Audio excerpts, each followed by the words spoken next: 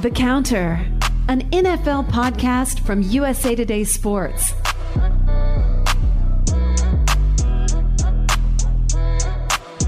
Charles, I did not see this conversation coming. The fact that we were going to talk about the NFL, about week 8 in the NFL in the year 2021, and we would be gushing over Mike White, Trevor Siemian. Like what is happening, man? This season is just it's so bizarre. Yeah, we have Cooper Rush. I even forgot about Cooper Rush. Yeah, I mean, Mike White came in this week and put in the first Jets 400-yard passing game since Vinny Testaverde in 2000. It was so funny. Like we'll get into this later, but I looked it up, and yeah, the Jets passing numbers, like since the merger, like I think Joe Namath has like 20% of the 400-yard passing games. He retired. I've met him before. He's an old man. It's a weird week in the NFL. It's just I think you said it when we were talking. Like it felt like a week where there were not real consequences. Like a bunch of stuff happened and weird losses. Like the Jets end up they beat the Bengals, right? And the Bengals just crushed the Ravens, and like we think the Ravens, there's stuff like that just happened. Like Tampa Bay lost to New Orleans, even though New Orleans lost Jameis Winston. Like, does that really mean anything? It's just one of those NFL weeks where you might look at it and say, well, okay, there's a lot of stuff here, but it's so hard to read that much into it just because, I don't know, it felt like, it was Halloween, right? Like this was an NFL that happened on Halloween, and it just felt like, I'm not sure how much we really learned from any of this. The Chargers lost to the Pats. I don't think anyone's taking the Patriots super seriously yet. Tennessee has pulled ahead by beating Indianapolis, but Derrick Henry's hurt. So there's all these things that it's really muddled. The picture is more muddled than ever, I think, which is why people love the NFL, right? It's just always stuff happening. So we're going to go over, you just published your 4 VERTS column. We will go over your observations there. We're going to go through each game, just sort of run down our takeaways from what happened. And, we are recording this as the trade deadline ticks nearer. We basically had the Von Miller trade is, I think, almost certainly going to be the biggest trade out of the trade deadline. The Steelers shipped Ingram to the Chiefs earlier today, so the Chiefs get some much needed pass rushing help. Melvin Ingram. So those are the deals so far. I'll ask you this later whether the Chiefs are really going to be in the running at the end, but. We certainly know that the Rams are all the way in after picking up on Miller, and certainly seems like they should be there at the end. So, and you have a delightful little take on them in the 4 VERTS that we will get to. So, yeah, a lot going on for this show. But let's start with this. Your first note in the 4 VERTS is Mike White, and this guy. I jogged my memory a little bit. I was like, I think he played at Western Kentucky. I think he was one of the quarterbacks that was at the combine, and Steven Ruiz, who always did our ranked quarterbacks, like just refused to acknowledge him. He had really bad mistake, Steven. Yeah, he had really bad combine numbers. I remember. Like I think he was one of those guys who's like. Played well at the Senior Bowl. People are like, oh, sneaky pick. And they went to the combine and just put up exactly the numbers that you would think the Western Kentucky quarterback would put up as far, I think his throwing was fine, but all the other numbers looked very pedestrian. Now he comes in and this Jets team it's built around having a young, inexperienced quarterback doing things. That was supposed to be Zach Wilson, but instead Mike White came out and tore stuff up. How did this happen?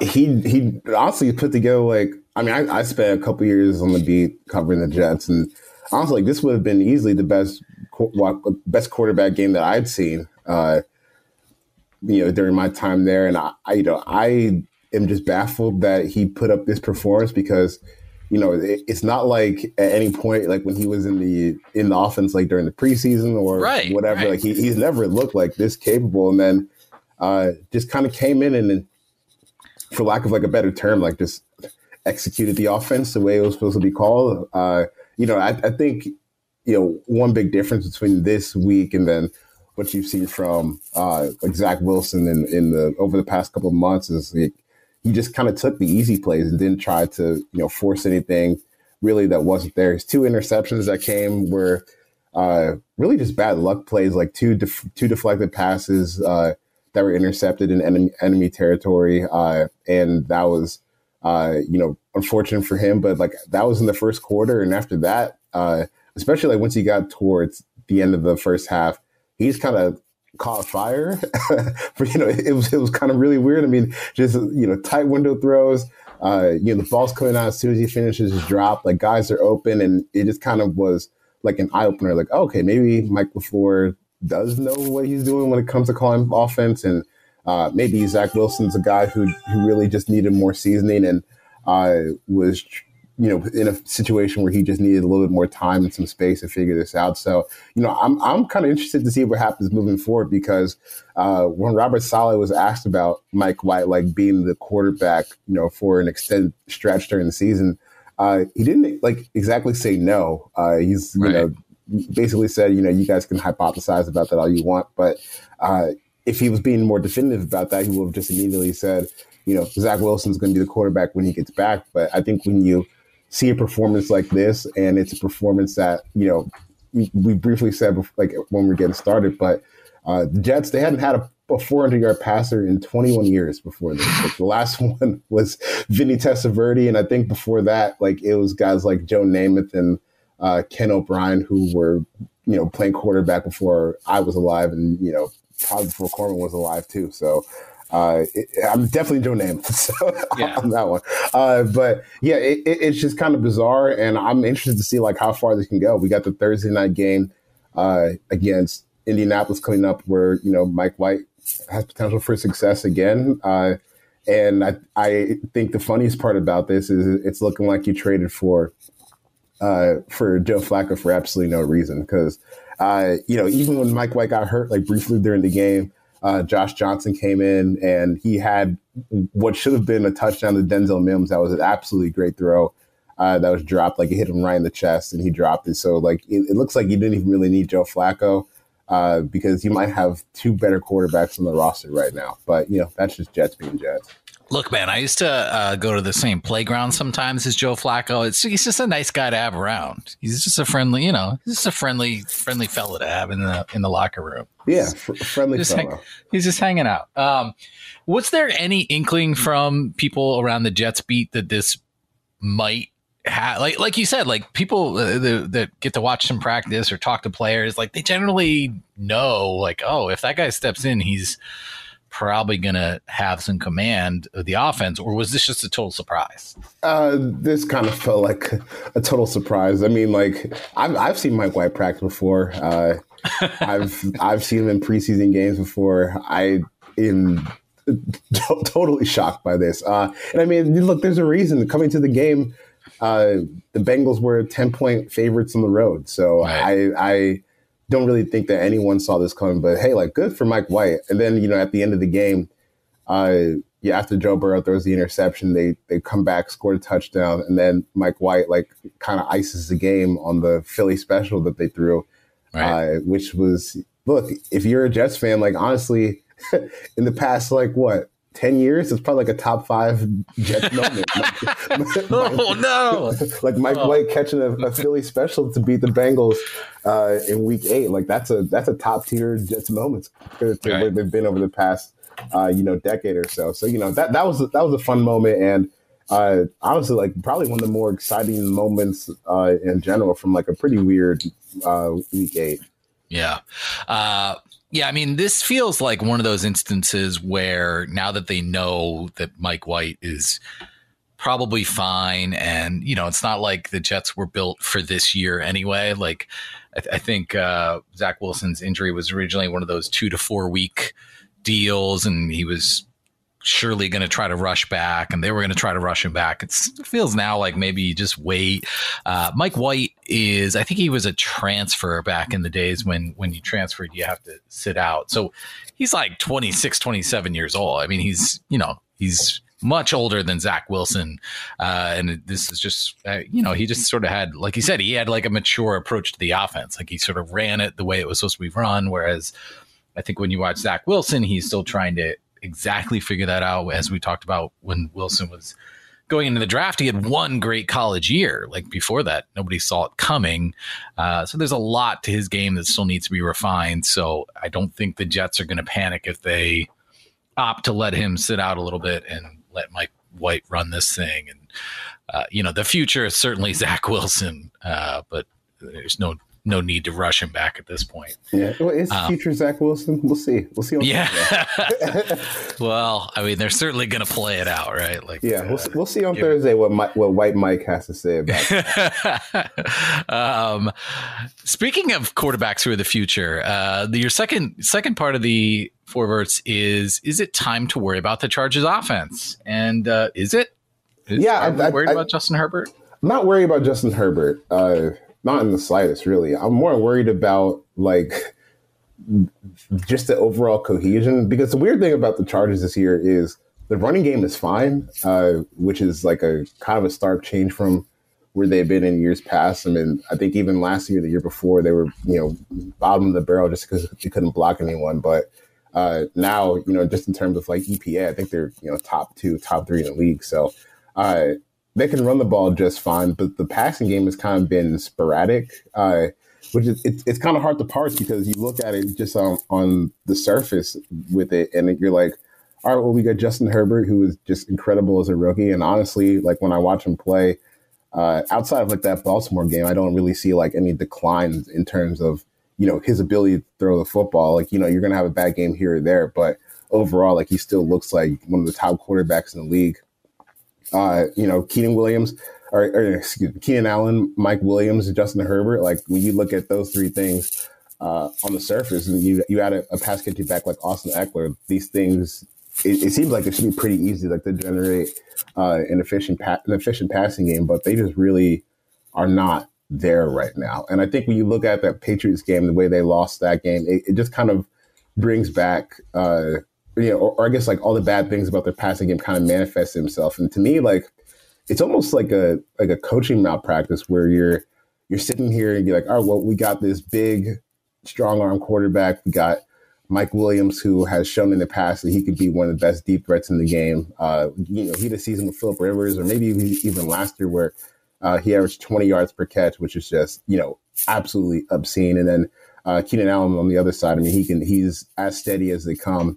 But they kind of live in like this little conservative passing game, which is a little bit weird when you're talking about a quarterback who can throw a ball over a mountain. And, even if you don't have like the big speed threat guys, like I think one guy that they really missed this year, which is, a little bit weird because he's not being used with the Jaguars, is Tyron Johnson. Because last year when, Herbert was coming out into the scene, like, I don't know if you guys remember like the game against Tampa Bay last year where, Herbert's just dropping bombs over guys' heads, and you have someone like Tyron Johnson who at the 4-3 can come underneath and catch it. They don't really have that level of field stretcher this year. So, I think maybe some of it is kind of like their offensive staff is trying to figure out how to get the personnel to fit in with, the quarterback that they have. But for as good as Herbert is, like you kind of just got to turn the keys to him and just say, all right, buddy, just go rip it loose and see how far you can throw it. Because I know you've been pretty good at that throughout your career so far in the NFL. So I think with the Chargers, offensive coordinator Joe Lombardi, he's just kind of got to figure out like, right, one, how do we get away from like some of this quick game stuff where, we're sitting back here and just dinking and dunking down the field. And also, how do we kind of unlock this play action game a little bit more? Because right now they're averaging, according to Pro Football Reference, they're averaging like 7.9 yards per attempt on play action attempts, which is not at all where you want to be. I mean, usually when you're talking about play action numbers, like you want to be somewhere closer to like 9 or 10 yards per attempt. So the fact that like you're getting out of your play action offense what like a normal, like a regular above average passing game is getting out of like all their passes is not exactly where you want to be. So I think with the Chargers, they just kind of got to open the playbook up a little bit more, let Hurd take more chances, because there's also no reason why you should be like bottom 10 in terms of air yards per attempt when you're talking about someone that's that explosive as a passer. So I think with the Chargers, it's kind of hard like pinpointing one thing that's wrong with them, but I think they just kind of need to get out of their own way and just try to make more plays down the field than they have. Yeah.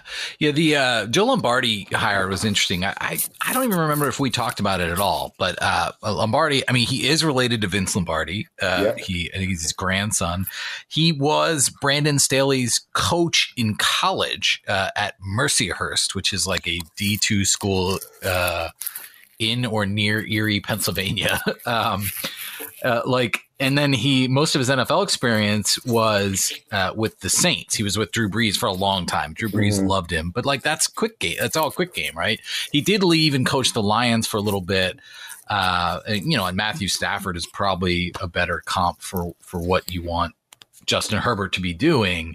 But he wasn't, I mean, the Lions teams never thrived, right? Like poor Matthew Stafford was just always on teams are having trouble, but it's not like Lombardi really unlocked him or anything. So it's an interesting, like, I'm not sure that we really realized going into the season, like, wait a minute, is this offense actually going to work? And now seeing it unfold, it doesn't seem like maybe the most precise fit as far as philosophy of the offense coordinator and the quarterback.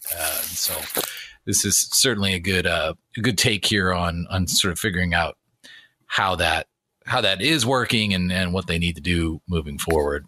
Because they could just be so much better than they are right now, which I think is kind of a frustrating thing for Chargers fans. Like I think the defense, you're always like the defense needs a little bit of time to get going because it's just not the same caliber of personnel that Staley had with the Rams. But the offense, you would like to see going a little bit earlier than they have now.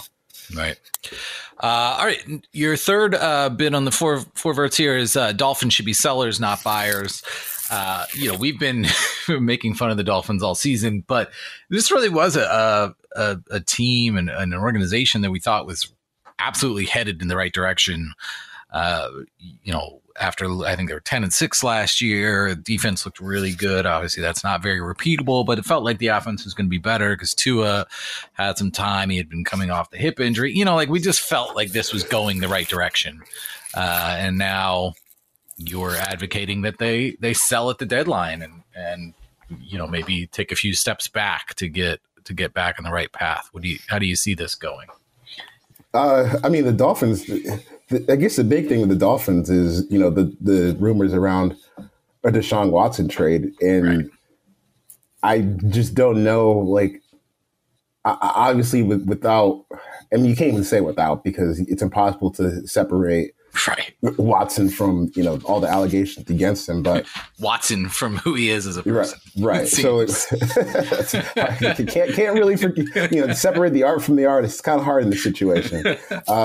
But when you look at the Dolphins, like before the season, even though like it's still a pretty, abhorrent trade to execute, you can still kind of trick yourselves into thinking, all right, well, we were 10-6 last year without great quarterback play. If we could just get a good quarterback in here, like what are the limits on this thing?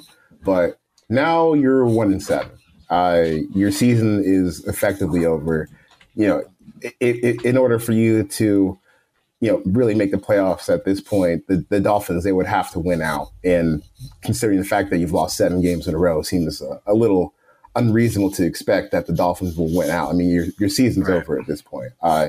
So I don't really see how it makes sense for them to look at this roster and say, all right, well, obviously, we're not all in on Tua. No matter what we say publicly, we're not all in on Tua because we've been, playing around with the idea of trading for someone who has 22 allegations of sexual harassment and sexual assault. Like that's how not in on Tua we are. So I don't think it makes sense to point the finger at Tua and say, the reason we're 1-7 is because of Tua. I mean, your defense is one of the worst in the league. Obviously, the offense isn't faring much better on the other side of the ball, but you've given up almost as many points, I think, as you did last year already, or you're headed in that direction. You've given up like 30 points to the Falcons, 45 points to the Bucks. Even the Jaguars had some success on offense. It's just really not a pretty picture. And I think when you look at like where this team is and where they're going, you kind of need those 3 first-round picks that it would take to get Deshaun Watson to kind of start building out like the rest of this team. I don't really know, like if you trade for Deshaun Watson and you meet the Texas trade demand, which is 3 first-round picks plus another impact starter. So if you're looking at like you're trading 3 first-round picks, Tua and like Mike Gesicki for Deshaun Watson, when you get that trade done, like you still have a pretty terrible team. And then on the other side, you're not sure with like what's going to happen with Watson moving forward. So, I as the weeks have gone on, I've been less and less like convinced that this trade happens. I mean, right now we're recording this. It's about 1:20 on the East Coast. We're a couple hours from the trade deadline. Doesn't seem like this trade's going to happen. I think just kind of for good reason. One, like the Dolphins aren't really in a spot where it makes sense to pull off a trade of this magnitude anymore. Maybe if you were like 4-4, 5-3, and like you're just trying to look for a little push to get you over the top, maybe you could talk yourself into it. But this is a team that I think kind of got fooled with how they performed last year, where, if you go back, like it's easy to get excited about where the Dolphins were this time last year. But you have to remember, weren't getting a whole lot of production out of the quarterback position or offense in general. And the defense, as productive as they were, it was largely predicated on turnovers, which aren't really happening this year for them. So I think they kind of need to take a hard look at this and regroup and not pull off this trade, because it just doesn't make sense for where they are right now. Yeah. I mean, I also wonder, I don't know. I mean, as I was thinking about this, like, I wonder if Roger Goodell is just not doing anything with Deshaun Watson because it's the path of least resistance right now, right? Like the Texans aren't playing him because they are beefing, and he can just sort of he doesn't have to do anything, right? The guy's not going to actually take the field and embarrass the league by having a guy who's being accused by at least 22 different women of sexual assault.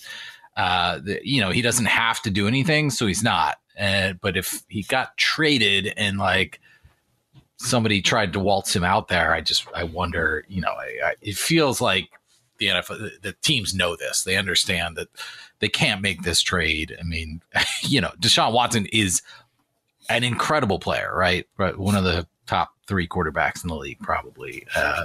But it just feels like it's not going to happen at this point. So the NFC West is your final, your final of the 4 verts, and you've labeled it here. The NFC West comes down to 2 Madden rosters, and you point out that it's like basically both these teams. The Rams are built by the Madden player who just doesn't care about the future and just trades every draft pick to load up. The Rams now, so for the next draft, 2022, they have a 3rd round compensatory pick, a 5th round pick, their own 5th round pick, their own 7th round pick, and then they have another 7th rounder from the Dolphins. That's the other thing, is the Dolphins have traded a lot of draft capital already. So, it's not like, but they traded one for Aqib Talib, and then they might get a 4th rounder for losing John Johnson in free agency. And then they have a bunch of other compensatory picks. So, I mean, they have like nothing for 2022, and 2023 does not look much better. And then the Cardinals are a Madden team because they managed to flip a crappy aging running back for a real wide receiver. And so these might be the 2 best teams in the NFC, right? It's not even just the NFC West. It's funny. Like when you look at how these teams have been built, starting with the Rams, I mean, basically all conventional wisdom has told you, you got to slow play this thing. You got to build, methodically through the draft and free agency. You got to worry about the cap. You got to be careful. I mean, they ended up getting the Broncos are paying for Von Miller. And I think when you look at what the Rams have done that's cool is like they aren't just like making random trades. I hear like, the Seahawks sending 2 first-round picks for Jamal Adams, right? Like these are guys that are, typically at like high positions of value. You're talking cornerback with Jalen Ramsey. He was basically the key cog in their defense last year and with the Jaguars before that. And then you look at the trade that's done with Matthew Stafford, where, I mean, to me, he's probably the front runner for MVP just based off of his production so far this year. When you look at how he's playing, you basically spent 2 first-round picks on a guy who looks like he's going to be your franchise quarterback for the next, 5 or 6 years, assuming that Sean McVay wants to keep coaching that long and the lure of the Monday Night Football booth doesn't grab him. I mean, this is one of the more complete overhauls that we've seen in NFL history, and they've just done it in such an unconventional way where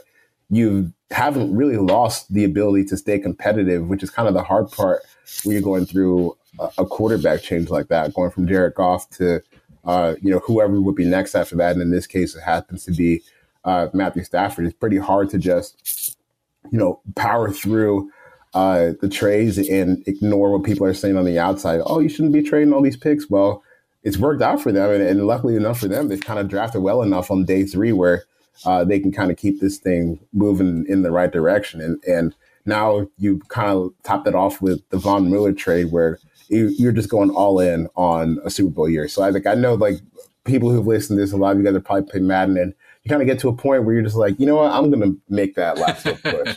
See if I can get one of these superstar X Factor guys. And, Von Miller, 32 years old, that's for 2 day 2 picks. I know that people are going to say, oh, you're going too all in. You shouldn't be trading all these picks. But, hey, if you're going for a Super Bowl, I kind of just respect the aggression and bucking, normal trends that we see because, the thing that's special about this Von Miller trade is, now Von Miller gets to go to... Right.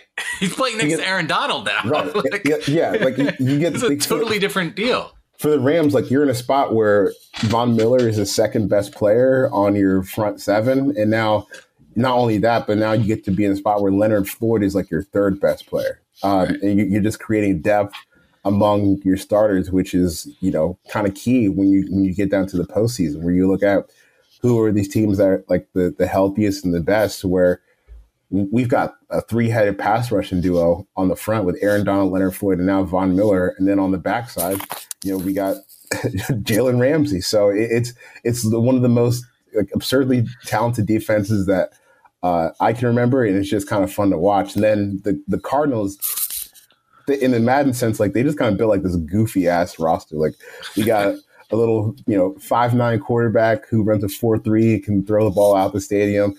We got a linebacker in Isaiah Simmons who's 6'4", 240, but can run with any receiver in the league. We got Rondale Moore, who's 5'7", but he can play running back and wide receiver. And then Cliff, he just has all these, weird exotic formations that you see in Madden when you're trying to trick someone online into pulling up a big play. And then, obviously the classic Madden franchise glitch where the trade logic is never correct and you're able to ship off David Johnson, a 2nd-round pick for some DeAndre Hopkins. I remember even when that trade happened, I think people were trying to put it in the game, and they were the interest levels not high enough on the part of the team that's giving away DeAndre Hopkins, which is how it should have been in real life. But this is the Texans are the Texans, and they're where they are for a reason. I just think it's kind of funny that you have the two. Arguably, the 2 best rosters in the NFL from top to bottom, just built in such weird, unorthodox ways that it almost seems like only a video game could replicate that. Yeah.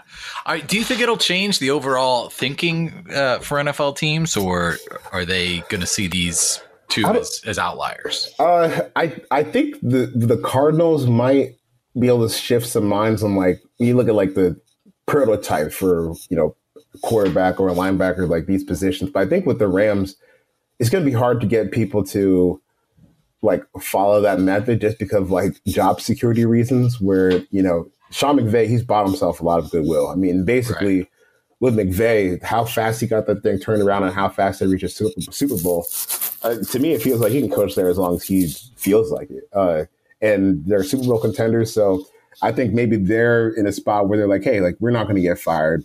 We can kind of play around with this and take some bigger swings that other teams might not take. But to me, that's kind of like a job security thing until, owners and general managers are more comfortable taking those risks. I think that the Rams are going to be a little bit kind of on their own when it comes to how aggressive they've been in terms of building their roster.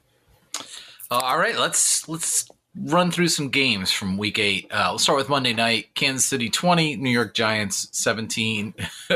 This is the difference between a good team that's broken and a bad team that's broken. Because both of these teams are just, there's not a whole lot going right. But the Chiefs are still the Chiefs, right? And they just kind of found a way to muddle through this awful Monday night offering. Yeah, that was awful. Absolutely terrible. And I mean, the Chiefs, like they're better than the Giants, but man, like you should not be in a dogfight with that Giants team at home. They're not in a great spot right now, but luckily for them, this division has kind of come to a spot where they're tied for last in division, 4-4. The Chargers are second only because they haven't played as many games at 4-3, and the Raiders are 5-2. So, as bad as the Chiefs has looked this season, they're still in a spot where they can come through and potentially win this division. But I think when you look at last night, it's just still kind of more of the same, where you have these horrible turnovers, Travis Kelce fumble, Mahomes interception, stuff that seems uncharacteristic for them. And you were able to just kind of squeeze out a win because the Giants are really that bad right now. So, I don't think that win is something to feel great about, but you kept the win going while you were in the middle of a pretty tough stretch. Now they enter, pretty tough part of their schedule where they have the Packers, Raiders, Cowboys, Broncos, Raiders, Chargers, Steelers, Bengals. So that's a tough stretch for the Chiefs. A stretch that probably looked a lot tougher now than they did at the beginning of the season, but they're going to need to get it together quickly if they want to make the playoffs, because I don't think that that's a guarantee with this team right now. Right. I am I'm just seeing this, that I didn't realize Henry Ruggs was in a car accident. Just looking through to see what's going on. He was in a serious car accident, but he's expected to be okay. But yeah, the Chiefs have, certainly in the next 3 weeks, we'll learn a lot about whether the Chiefs can salvage any part of this season. Because, I mean, it's starting to feel a little bit like a lost cause, but probably can't count out Patrick Mahomes. Sunday night game, the Dallas Cowboys edged out the Vikings. You predicted this would be a good game. I'm not sure that you predicted that Cooper Rush would be the one leading Dallas to this win. But yeah, I had no idea that Cooper Rush was going to play. And honestly, I feel like if you ask Mike Zimmer before the game, no matter who the quarterback is, but you're going to tell him that you held the Cowboys to 20, he's probably thinking that he won that game. Right. And Kirk Cousins just gave you a classic Kirk Cousins stinker on Sunday night, and to me, like, there wasn't even like that much to learn like from this game. It was just like, the Cowboys, they got something done in the last second, and Kirk Cousins had one of those Kirk Cousins games that we've seen him have a ton of times in the past. It's not like, this is something new for Kirk. This is just kind of what he does from time to time. And, the end of that game was not great for the Vikings. And it's just kind of interesting because when you look at the Vikings, they have enough talent. They should be better than 3-4, but they just put together these crappy games from time to time where they get stuck and can't get anything done. So, I don't know like what you're going to take away from this game that you didn't know before. I think it's impressive that the Cowboys have enough of a, supporting cast that they can march down the field with Cooper Rush when it's time to go. And when Dak Prescott gets back into the lineup, which I'm assuming is going to happen next week, I think this Cowboys team is like legit ready to go on a deep playoff run. Let's go to New Orleans 36, Tampa Bay 27. It feels like the big one out of this is what the Saints will do moving forward at quarterback. Jameis Winston, I think, I'm not sure it's been entirely confirmed, but certainly looked like an ACL injury, and they admitted right after the game that it was serious, and that he would not be back. Taysom Hill has been out since week 5 with a concussion. I don't think either you or I would think he's the right option anyway. So Trevor Siemian came in and played, but again, like there's enough guys out there, right? Like Cam Newton is sitting around somewhere waiting for a call. There's Nick Foles might be able to be had in a trade. There are other options, right? Like, what do you think the Saints will end up doing? Oh, I think they're going to stand pat because Sean Payton likes chaos, and he's going to try to keep running this thing with Taysom Hill. And oh man, I really think that's what's going to happen. This should be the Taysom Hill / Trevor Siemian show. People have been saying, "Oh, you got Ian Book, whatever." I mean, Ian Book, come on, he's a nice kid, but he's not going to be a factor in this quarterback situation. So, it's going to be Taysom Hill, who comes back from injury next week, and they play the Falcons. And I'm sure that Sean is drooling at the opportunity to beat the Falcons for a third straight time with Taysom Hill. So, they're going to let Taysom Hill, get the reins for a little bit. They got to, honor that funny money contract they gave him, which is like 95% fake. That the 4 years, $140 million contract that Taysom Hill signed. So they're going to honor that a little bit. And then I think, they're just going to play it by ear, but I don't see them making like any big moves for them. So when you say he likes chaos, what he really likes is trolling you and the team you grew up rooting for. Yes. There's nothing tight end playing quarterback. There's nothing that Sean Payton loves more than trolling against the Atlanta Falcons. And that's exactly what he's going to try to do when he puts Taysom Hill back out there again for like the third time. Man, Denver 17, the football team 10. I don't know. Where is Chase Young? Like what happened? He was a monster last year. Yeah, I don't know. For some reason, the sacks just have not been there for him. Right. Yeah, I think he might be like a little bit better than some of like the raw box score numbers look, but overall, you were expecting a lot more production out of him, and in terms of this game, there's nothing to say here. The Broncos seem like, did they just punt on the season by trading Von Miller? I'm not really sure what just happened there. Right. And with the Washington football team, you dropped to 2-6, and now your season's basically over. So where does the football team go from here? I mean, do you stick with Ron Rivera? Like what? I don't know. What exactly is the plan? They're kind of in no man's land, like a lot of these teams, because usually you can at least look forward to all right, well, this year sucks, but we're going to try to get a new quarterback next year. But next year, there really aren't any quarterbacks unless you're Matt Corral or Malik Willis guy, which to me, both of those guys would have been the 6th or 7th best quarterbacks in this past class. So I don't really know what they're going to do from here. Maybe that's a team that tries to get into Russell Wilson sweepstakes after the season. But for now, it's looking kind of bleak for the old Washington football team, which is not something that's new to that franchise. No, it's especially for where they are right now. That's the Daniel Snyder way, really. Just be terrible on and off the field and get away with it. It's magic. New England 27, Chargers 24. We talked a little bit about the Chargers offense.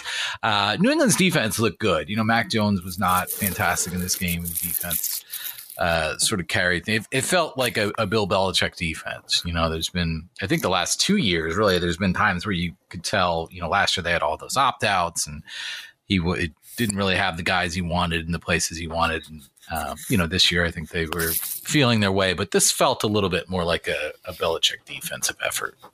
Yeah, I mean, the Patriots defense is pretty good this year. I mean, I know they have, they gave up a 75-yard run to Justin Jackson, but outside of that, they were pretty good against the run against the Chargers, and they're definitely picking up on opportunities for interceptions in the passing game. So I think that the Patriots, they might be a little bit underrated right now, and with them, it's just can you get enough out of Mac Jones in the passing game this year to kind of make a difference for the postseason? But when you look at their defense, this defense is as good as it's been in a couple years, I would say. Definitely a lot better than last year. They don't really even seem to be missing Stephon Gilmore this year.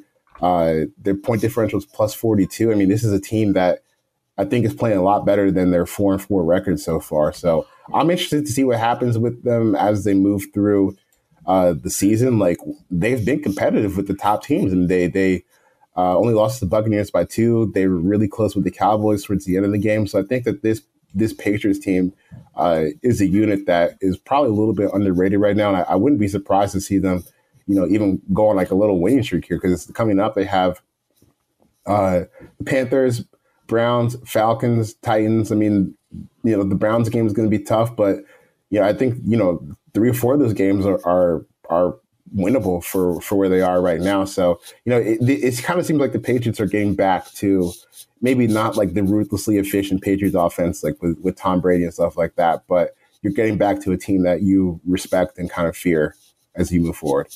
Yeah. I mean, Bill Belichick, man, knows what he's doing. We're on to the Seattle. Oh man, Seattle 31, Jacksonville 7. I guess the big story here is that they did this with Geno Smith playing quarterback. Russell Wilson tweeted a picture of the pin that is now out of his hand. So he should be returning at some point in the next little bit. The Seattle team, is chasing the Rams and Cardinals, which will be a tough road. But I mean, Jacksonville is just not. They're terrible. It's just right. I was honestly gonna write like a little jokey part about the 4 verts and about the Jaguars in the 4 verts column, and then I started watching and I was like, this sucks. This is just, it's not even fun, They're so bad, and the fact that you had 2 weeks off to get the game plan for Geno Smith.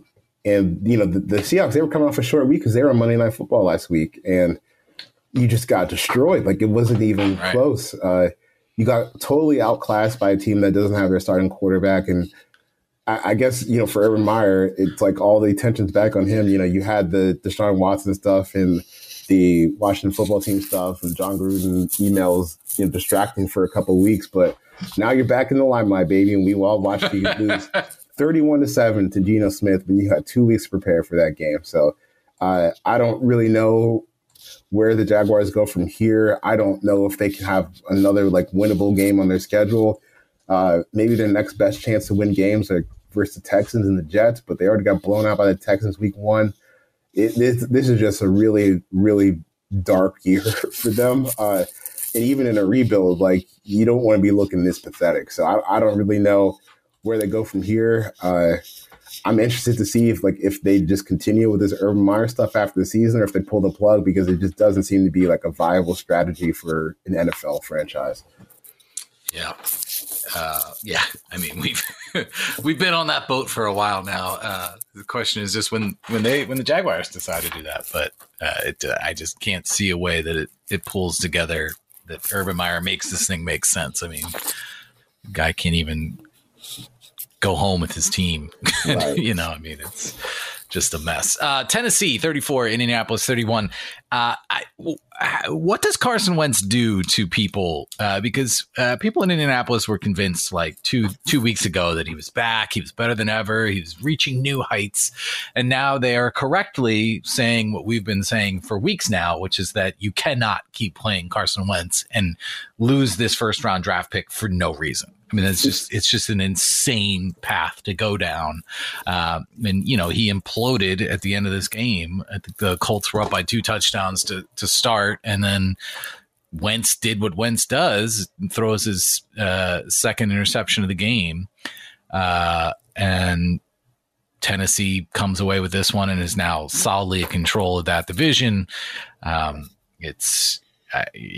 People keep falling for Carson Wentz because he just shows like he has 1 out of 4 plays that looks like, oh, wow, that guy's really good. But you got to be that guy more often than not. And he's never been able to do that. Yeah, it's just kind of a mess. I mean, the pick 6, I think that was in the fourth quarter.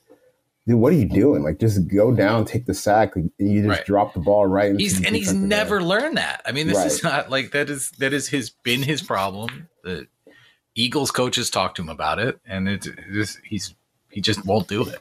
Yeah, I mean, Carson Wentz, he turns 29 this year. So I think at this point, these are just like things that he does as a quarterback. And you're just going to have to either work around it or move on. But I can't imagine that the Colts are looking at this and saying, like, right now, if the NFL draft were held today, the Colts will be sending the 9th pick to the Eagles.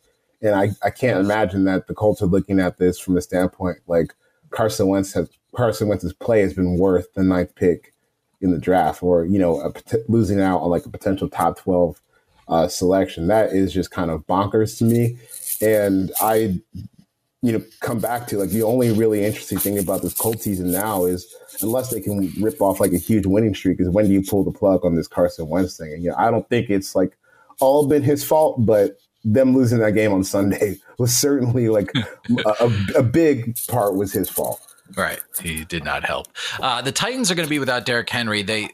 He is having foot surgery. I guess he had it probably earlier this week, or maybe today. I can't remember when they said it was going to be, but they're not putting a timeline on his return, which seems overly optimistic. You know, this is a 240-ish pound running back, and he's going to be trying to run on an injured foot. They have brought Adrian Peterson in. I think he's signed the practice squad, you know, which is how teams do it now. They sort of bring him in through that door and then elevate later.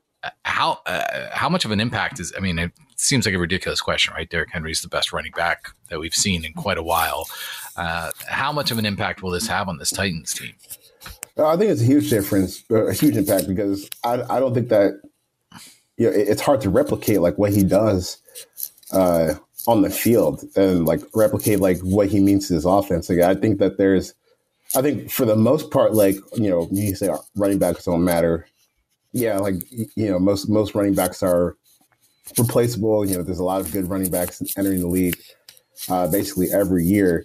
But Derrick Henry is like a different beast. Like the whole offense is kind of like, you know, structured around him, even if it doesn't like play out to that when you look at stuff like EPA, yards per attempt or whatever. Like, he is central to making that offense kind of go a little bit. And now, you know, you're going to insert like Jerry McNichols and Adrian Peterson in for Derrick Henry. I, you know, don't really see that working out in the same way that it was for them with a healthy Henry in the lineup. And now, you know, there's going to be more of an onus on Ryan Tannehill to get this thing done and have, you know, a bigger share of the workload on his shoulders. You're really going to need Julio Jones to get healthy so that he can play, because, you know, you're losing basically the focal point of your offense. And even in a game where he had 2.4 yards per carry, like, you just have to watch it and you can see how much his presence opens up things for everybody else, because, you know, you don't want to get beat by Derrick Henry running for like 250 yards and, you know, 50-yard runs. So that's going to make things easier for everybody else when that threat's there in the backfield. But it's going to be tough for them. I'm interested to see like how they evolve. But for me, like, they got to get Julio Jones back healthy, and he needs to stay healthy, or else this could really hurt their chances to get, you know, on a playoff run like they think they can right now. All right. San Francisco 33, Chicago 22. Man, what a frustrating game, right? Like, Justin Fields, I just watched this game and think, like, what were the Bears doing all along? Like, his 22-yard touchdown run that he just looks brilliant. And there's so little of that interspersed into this offense, probably because it was designed around the idea that Andy Dalton would be running it, you know, so it's just clearly not optimized for what he can do. Like, it still feels like this team is playing for the future, and it's just like, why? What are you waiting for to really get going? And then the same thing with the Niners. The Niners come back and win this game, but it's like the Jimmy G thing is just played out. Like, I'm just not really sure what the end game is there too. So just sort of a frustrating game to watch as a fan who's not interested in either team. Yeah, I mean, we finally got the Justin Fields game we were waiting for. Like, the touchdown he threw to Jesse James in the corner of the end zone was just like crazy. And then you have the touchdown run as well. So, for Bears fans, like you finally got a taste of like what real playmaking at quarterback looks like, not like what you've been trying to sell yourself with Mitch Trubisky over the past few years. But on the flip side, Jimmy Garoppolo finally had a pretty good game. Didn't throw a touchdown, but he ran for 2. And like one of them was just like a complete improv play where he just able to sneak into the end zone. So he was able to stave off like the Trey Lance clamorings for one more week. But, it was just kind of disappointing that the Bears couldn't capitalize on Justin Fields' like really first good game with as the starting quarterback of the team. So, the 49ers, like they finally got the offense looking like they wanted to look like, but, on the flip side, it would have been cool to see Justin Fields pull that out and win that game. Yeah. I was watching Justin Fields and just thinking like, man, this team should hire Brian Daboll. Like this is the match that we need. Like they want to really figure out how to use Justin Fields. Like he's a guy who would get it. But I guess we'll see what happens with Matt Nagy because they have shown a fair amount of faith in him all along. Let's talk Bengals Jets a little bit more. We talked about the Jets side, Mike White stepping in. What about the Bengals? This is a team that seemed to be ascendant and now taking a little bit of a step back. How serious do you think this team is as a playoff contender? You said the Bengals, right? Yeah. I don't know. I'm just breaking your heart by talking about a Zach Taylor team this way. I don't trust him at all. Zach Taylor. I mean, I don't really know how you could be all in on that. You just like, if you've watched the games, like the way that he manages the clock in the games, it's not great. I think the Bengals, like they have the skill talent, but I think it's fair to worry about like the offensive line. I thought the Jets defensive line played a pretty good game. Quinn Williams had a big sack on 4th down when the Bengals were in scoring position. And you kind of see when there's a good interior lineman or a good edge rusher, that's something that they can still struggle with from time to time. And to me, I think this Bengals team is kind of like a year ahead of schedule because they still got some holes. Like I think they need a little bit more playmaking in the secondary. You got to shore up that offensive line, but you got you seem to have your quarterback and your skill talent kind of settled out. It's just putting together the rest of the pieces that makes you a little bit more of a complete team. So I think if you're a Bengals fan, like it's good to feel hope and progress about where this thing is headed, but I think you're still a year away from being like a really true Super Bowl contender. Yeah.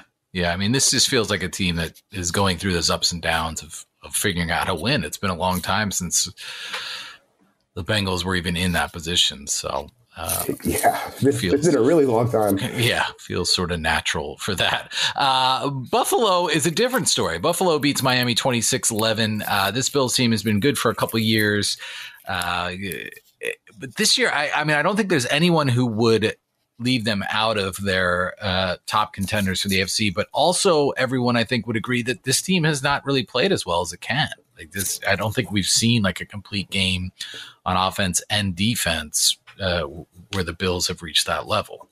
Yeah, they've kind of been a little bit all over the place, and luckily for them, they've been able to win throughout those games. But for the Bills, like, it's interesting because I still think that they're like probably the top dog in the AFC, but I can't really blame anyone that looks at their schedule and goes, "Oh, they haven't really played anybody," because I mean they haven't. Their schedule is not really going to get much harder over the next couple of weeks, where you got games against the Jaguars and Jets back to back, so they should be 7-2 head into their game against the Colts, in a few weeks. So I'm really interested to see like how that plays out for them, because they should smother those two teams. And I think when you get to the end of those Jaguars and Jets games, you're probably going to be looking at the defense and saying, wow, like this is probably one of the best defenses that we've seen in quite some time.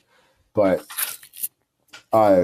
just in general for them, like they haven't really played anybody. And I think it's fair for people to be side-eyeing them a little bit when it comes to how they can perform in the postseason. But just look at the players on the roster, look at the coaching staff. This is still one of the best teams in the league. It's just kind of, you side eye a little bit when it comes to, how they're going to perform in the postseason.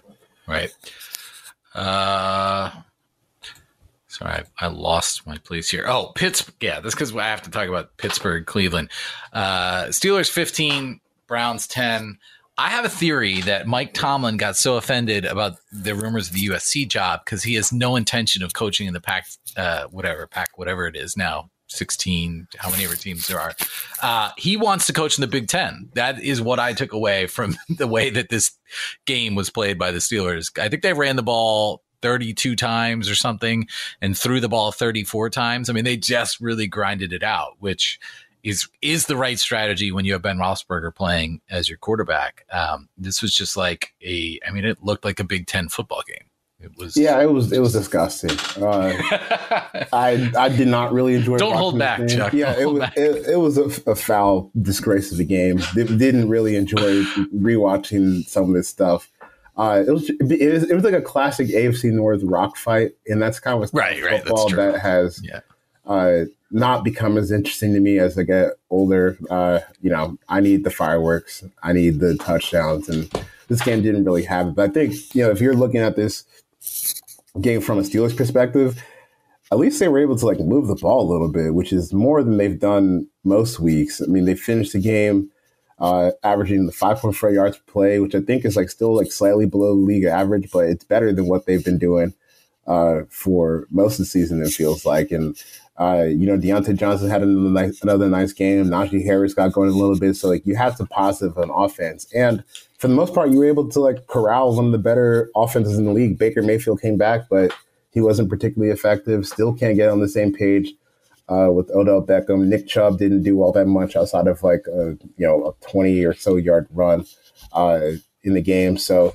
Steelers defense, they did what they had to do. Steelers offense did just enough, and it's an excruciatingly boring style of football to watch. Yeah.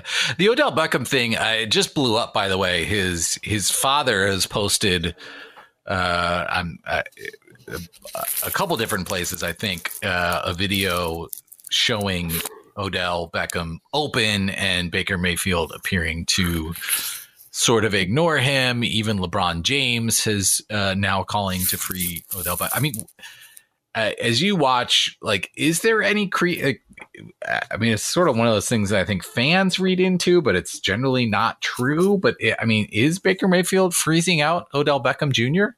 I don't think he's freezing him out. They just, for whatever reason, are not on the same page, which is just kind of bizarre. And just in general, this Browns passing game has not been all that impressive in recent weeks. I mean, really starting with that game against the Cardinals a couple of weeks ago. And I know that, you had a Baker Mayfield out for the game against the Broncos on Thursday night, but even against the Steelers, this isn't a team that is performing in the way that they need to or ways that we expected. So I'm a little bit confused at what's happened with this Browns offense, but I think when you look at the kind of the totality of it, they still have so much talent that and Kevin Stefanski's still a good coach. I think they figure it out, but it's just kind of weird that we look at these players, we know how good they all are, but they just haven't been able to kind of piece it together.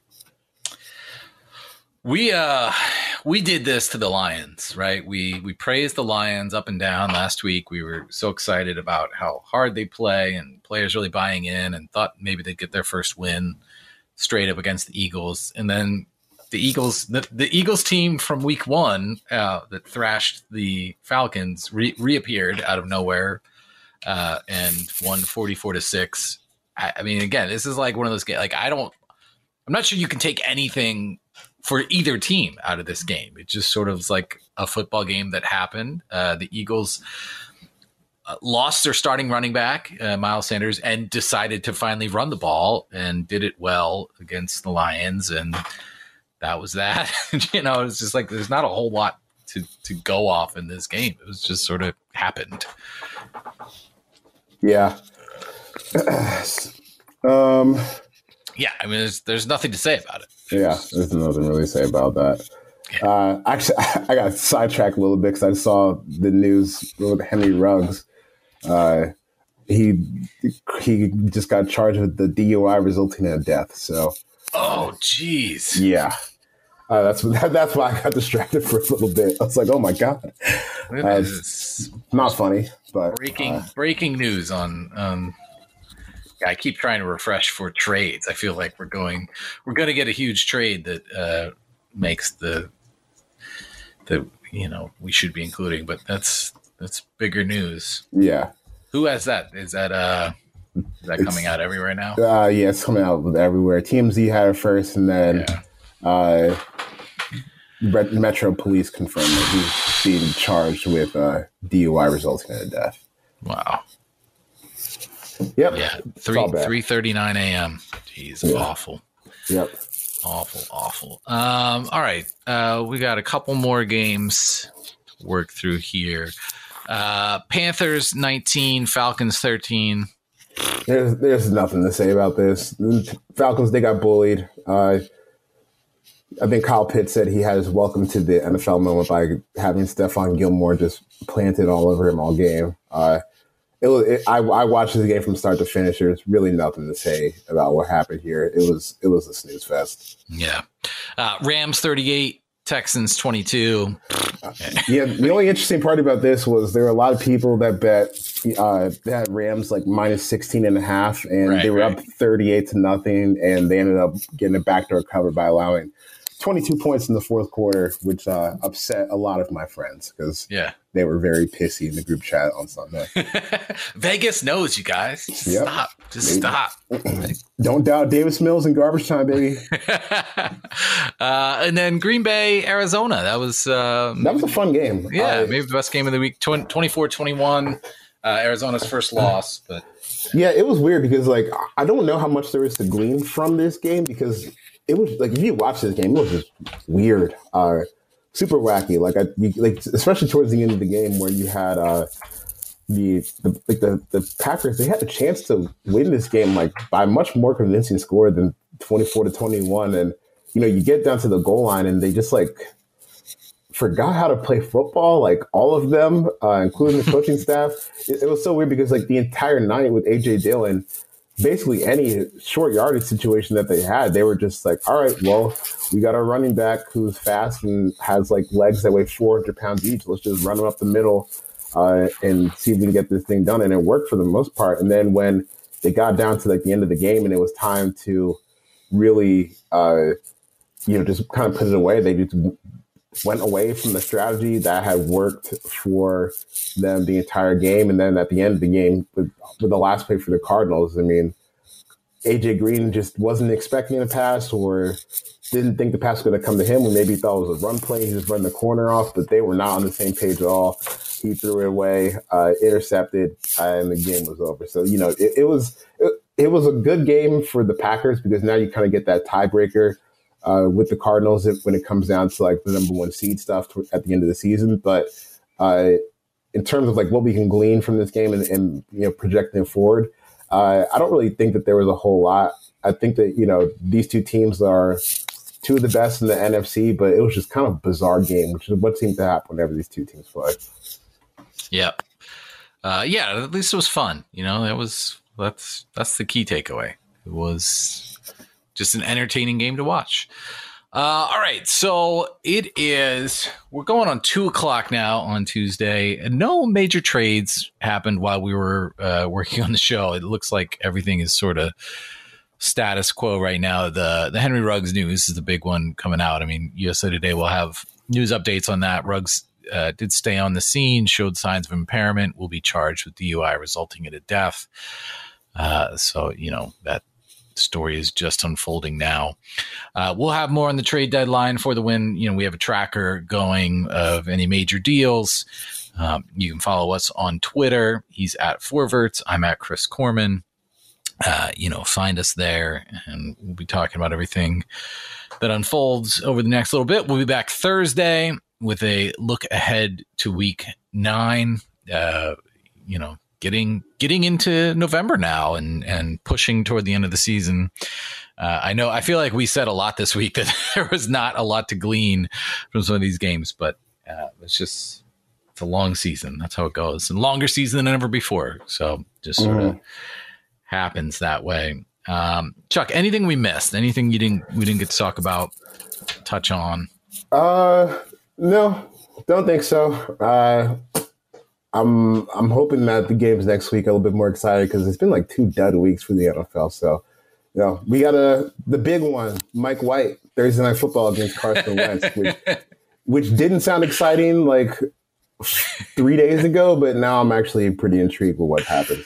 I do. I want to watch this Mike White character. I want to see what this is all about. So should be a fun one. All right, we'll talk to you Thursday, everybody. Thanks for being here. Take care. The Counter, an NFL podcast from USA Today Sports.